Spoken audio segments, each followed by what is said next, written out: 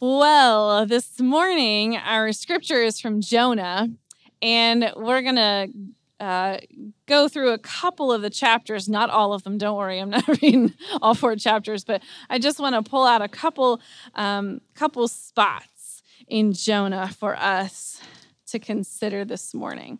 So I'm grateful that you can follow along. If you've got your Bible with you, you're welcome to open it, but we're going to start in Jonah 1:1. Hear the word of the Lord. The word of the Lord came to Jonah, son of Amittai. Go to the great city of Nineveh and preach against it, because its wickedness has come up before me. But Jonah ran away from the Lord and headed for Tarshish. He went down to Joppa, where he found a ship bound for that port. After paying the fare, he went aboard and sailed for Tarshish to flee from the Lord. Then we're going to skip down to chapter 2 and hear the prayer that Jonah prayed from the belly of the fish. From inside the fish, Jonah prayed to the Lord his God, and he said, "In my distress I called to the Lord, and he answered me. From deep in the realm of the dead I called for help, and you listened to my cry. You hurled me into the depths, into the very heart of the sea, and the currents swirled around me.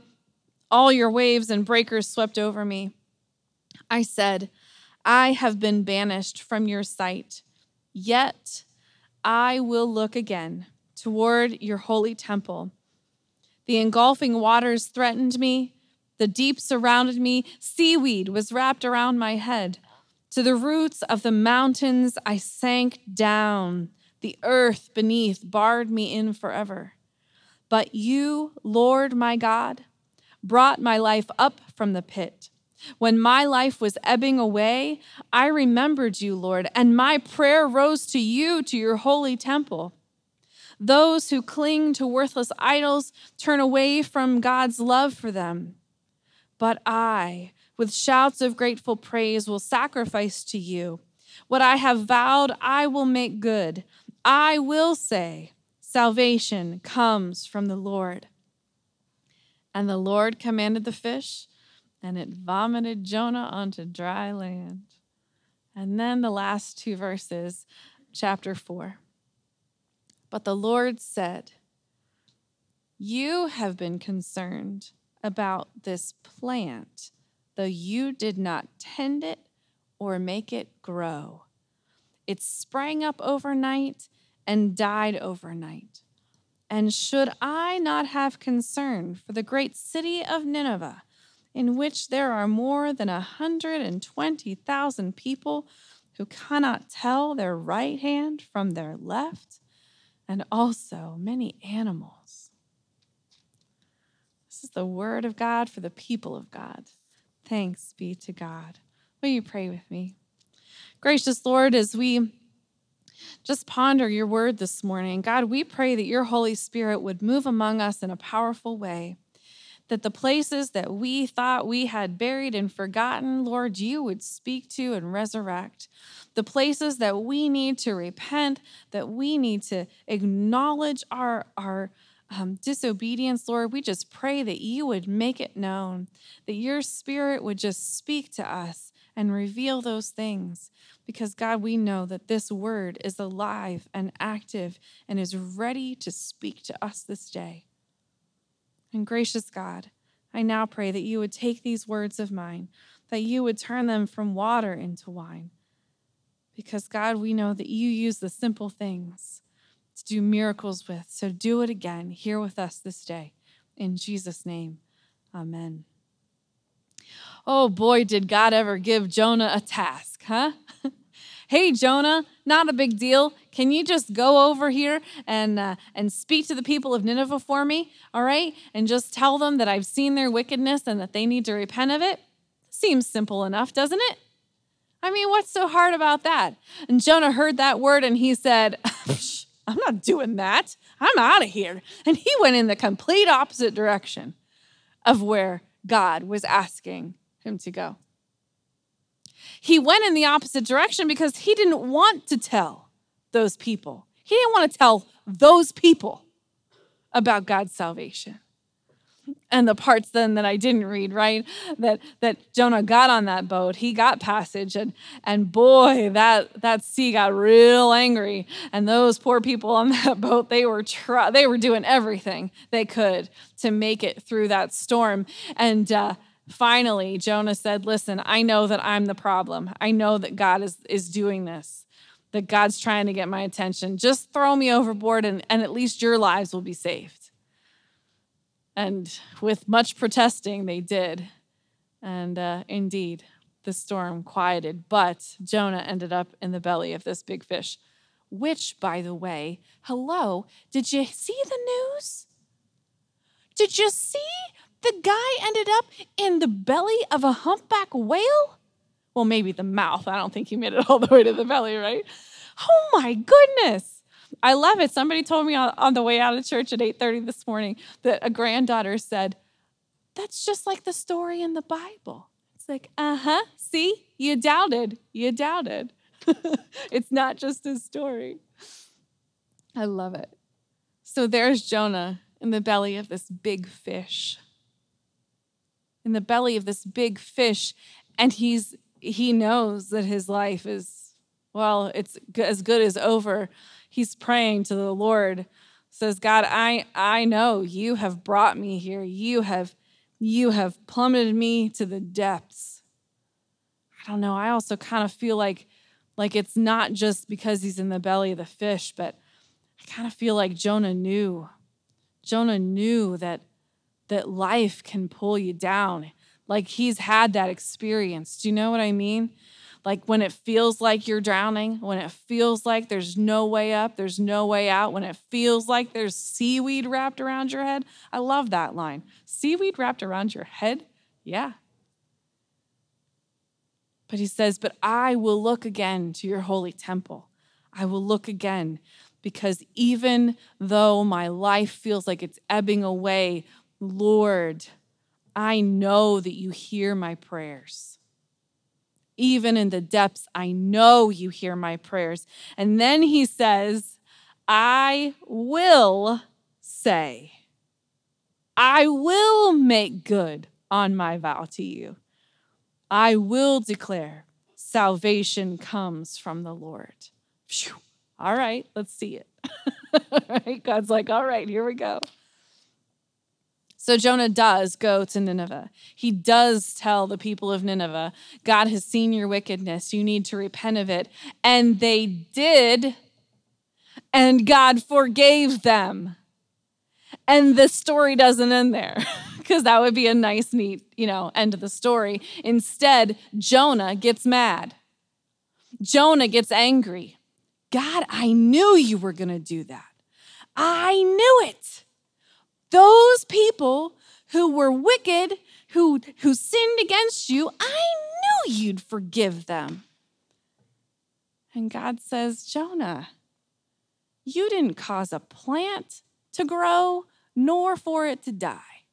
So who are you, Jonah, to tell me, God, who I can forgive, who I can restore, who I need you to speak my salvation to?" I love the story of Jonah.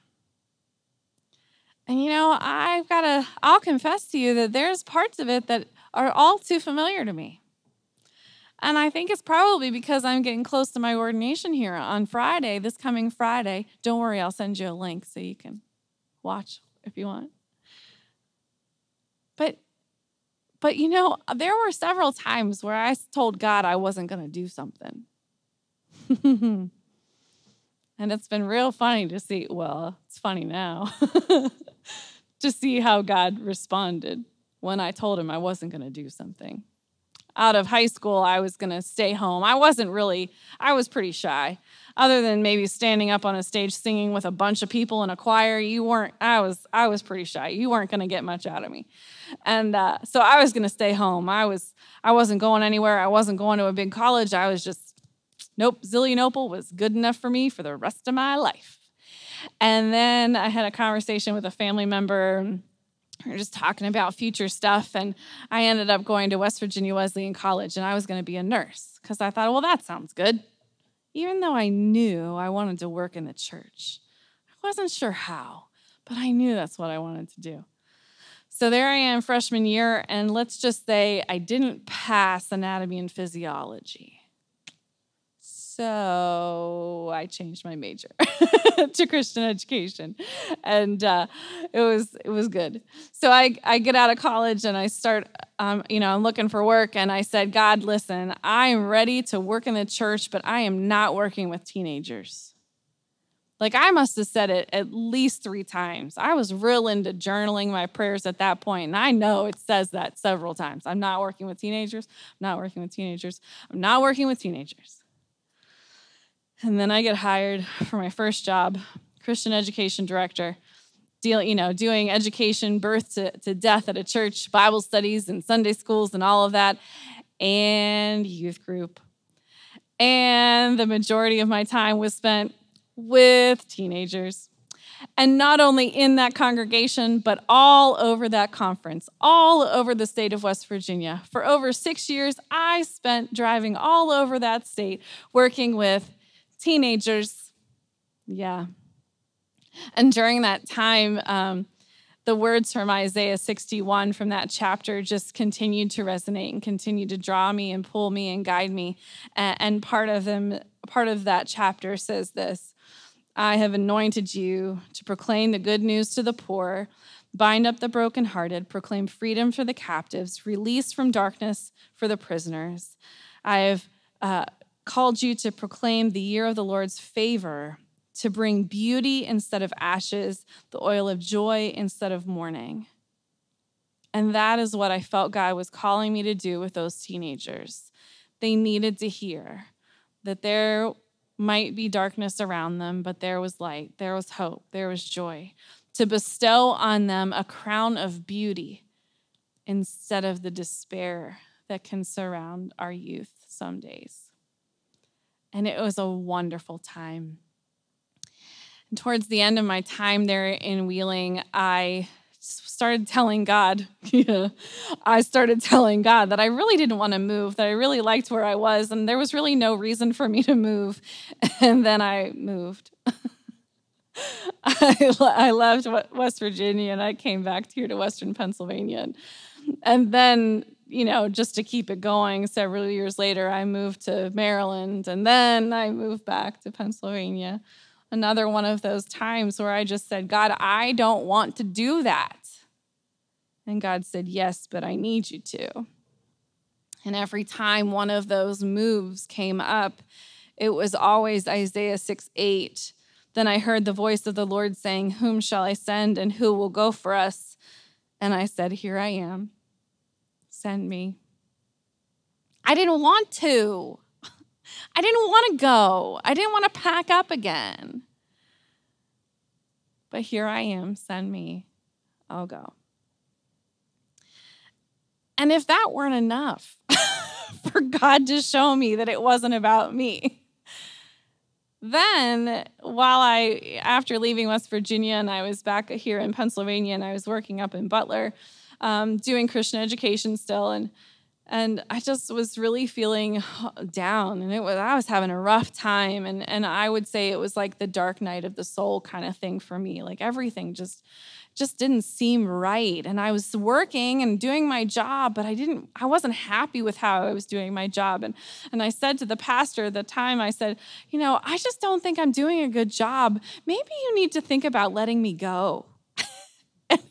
And he was like, no, Ty, I can't do that. God's working in you, and he's preparing you for something, and I can see that. And until we get you there, we're not letting you go. And it wasn't long after that I was in seminary. But in seminary, I was still digging my heels in. And I shared part of this story with you several weeks ago where I was just saying, God, I'm going to serve you, and here I am in seminary, but I don't want to move the way an elder in the United Methodist Church does. I don't want to be an itinerant pastor.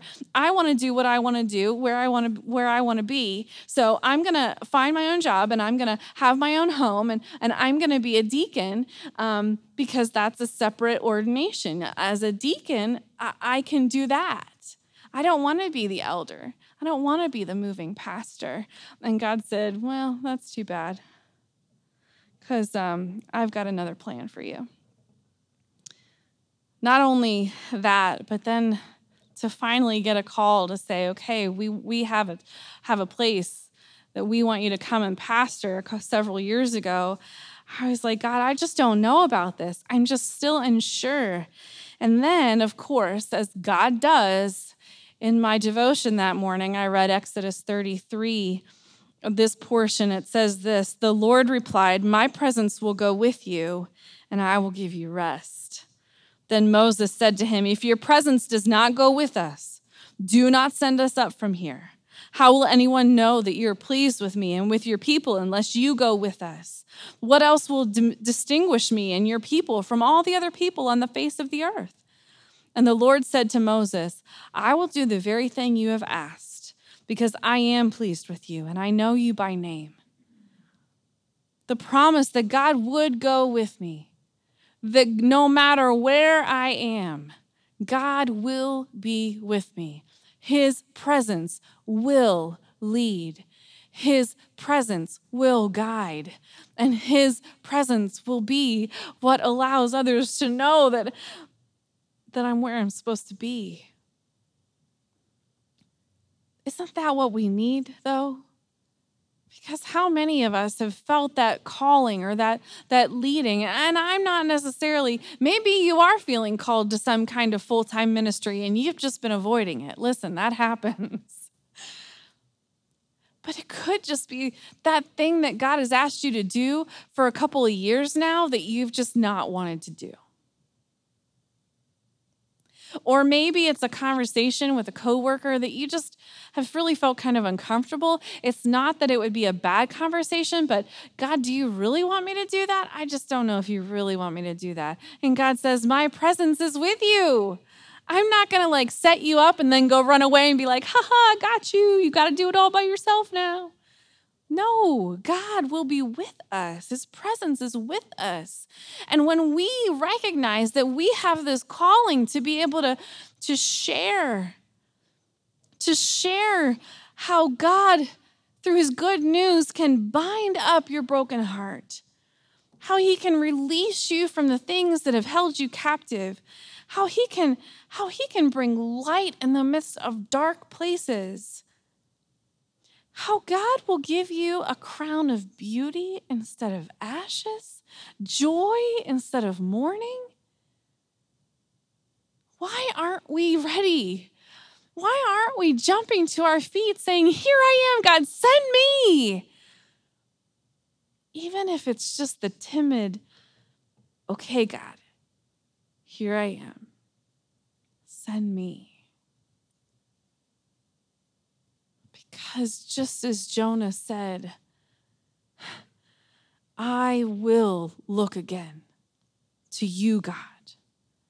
I will look to you, the one who loves, the one who forgives, the one through whom salvation comes.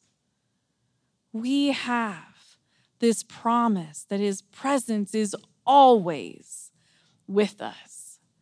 And we can expect to be delighted beyond our greatest imagination if we will be faithful.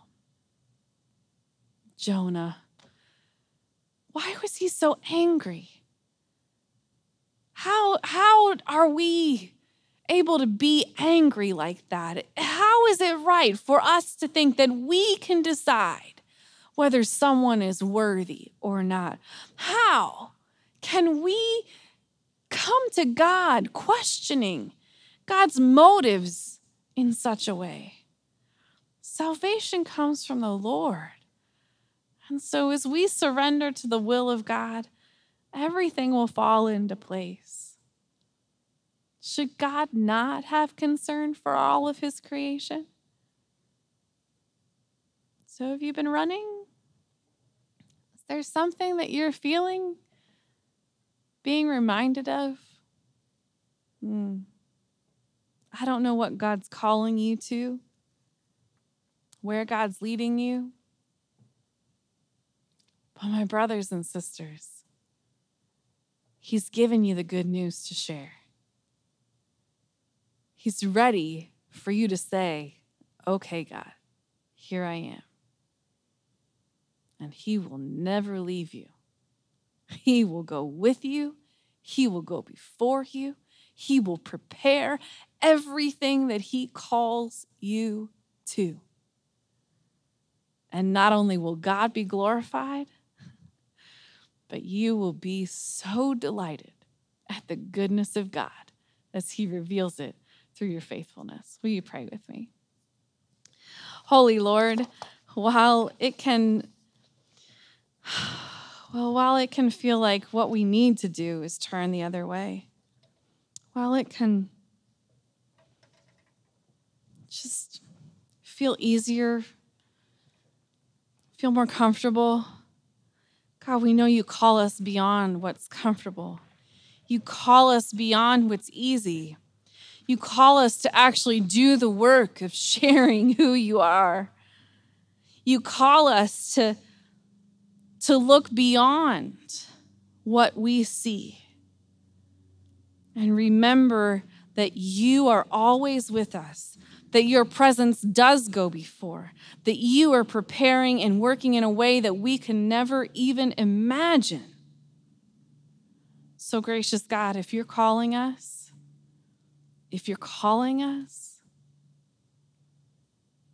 may you find us faithful, God. Even in the scary, even in the unknown, here we are. Send us. Oh God, we can't wait to see your good works and be delighted by all of who you are. We pray it in Jesus' name. Amen.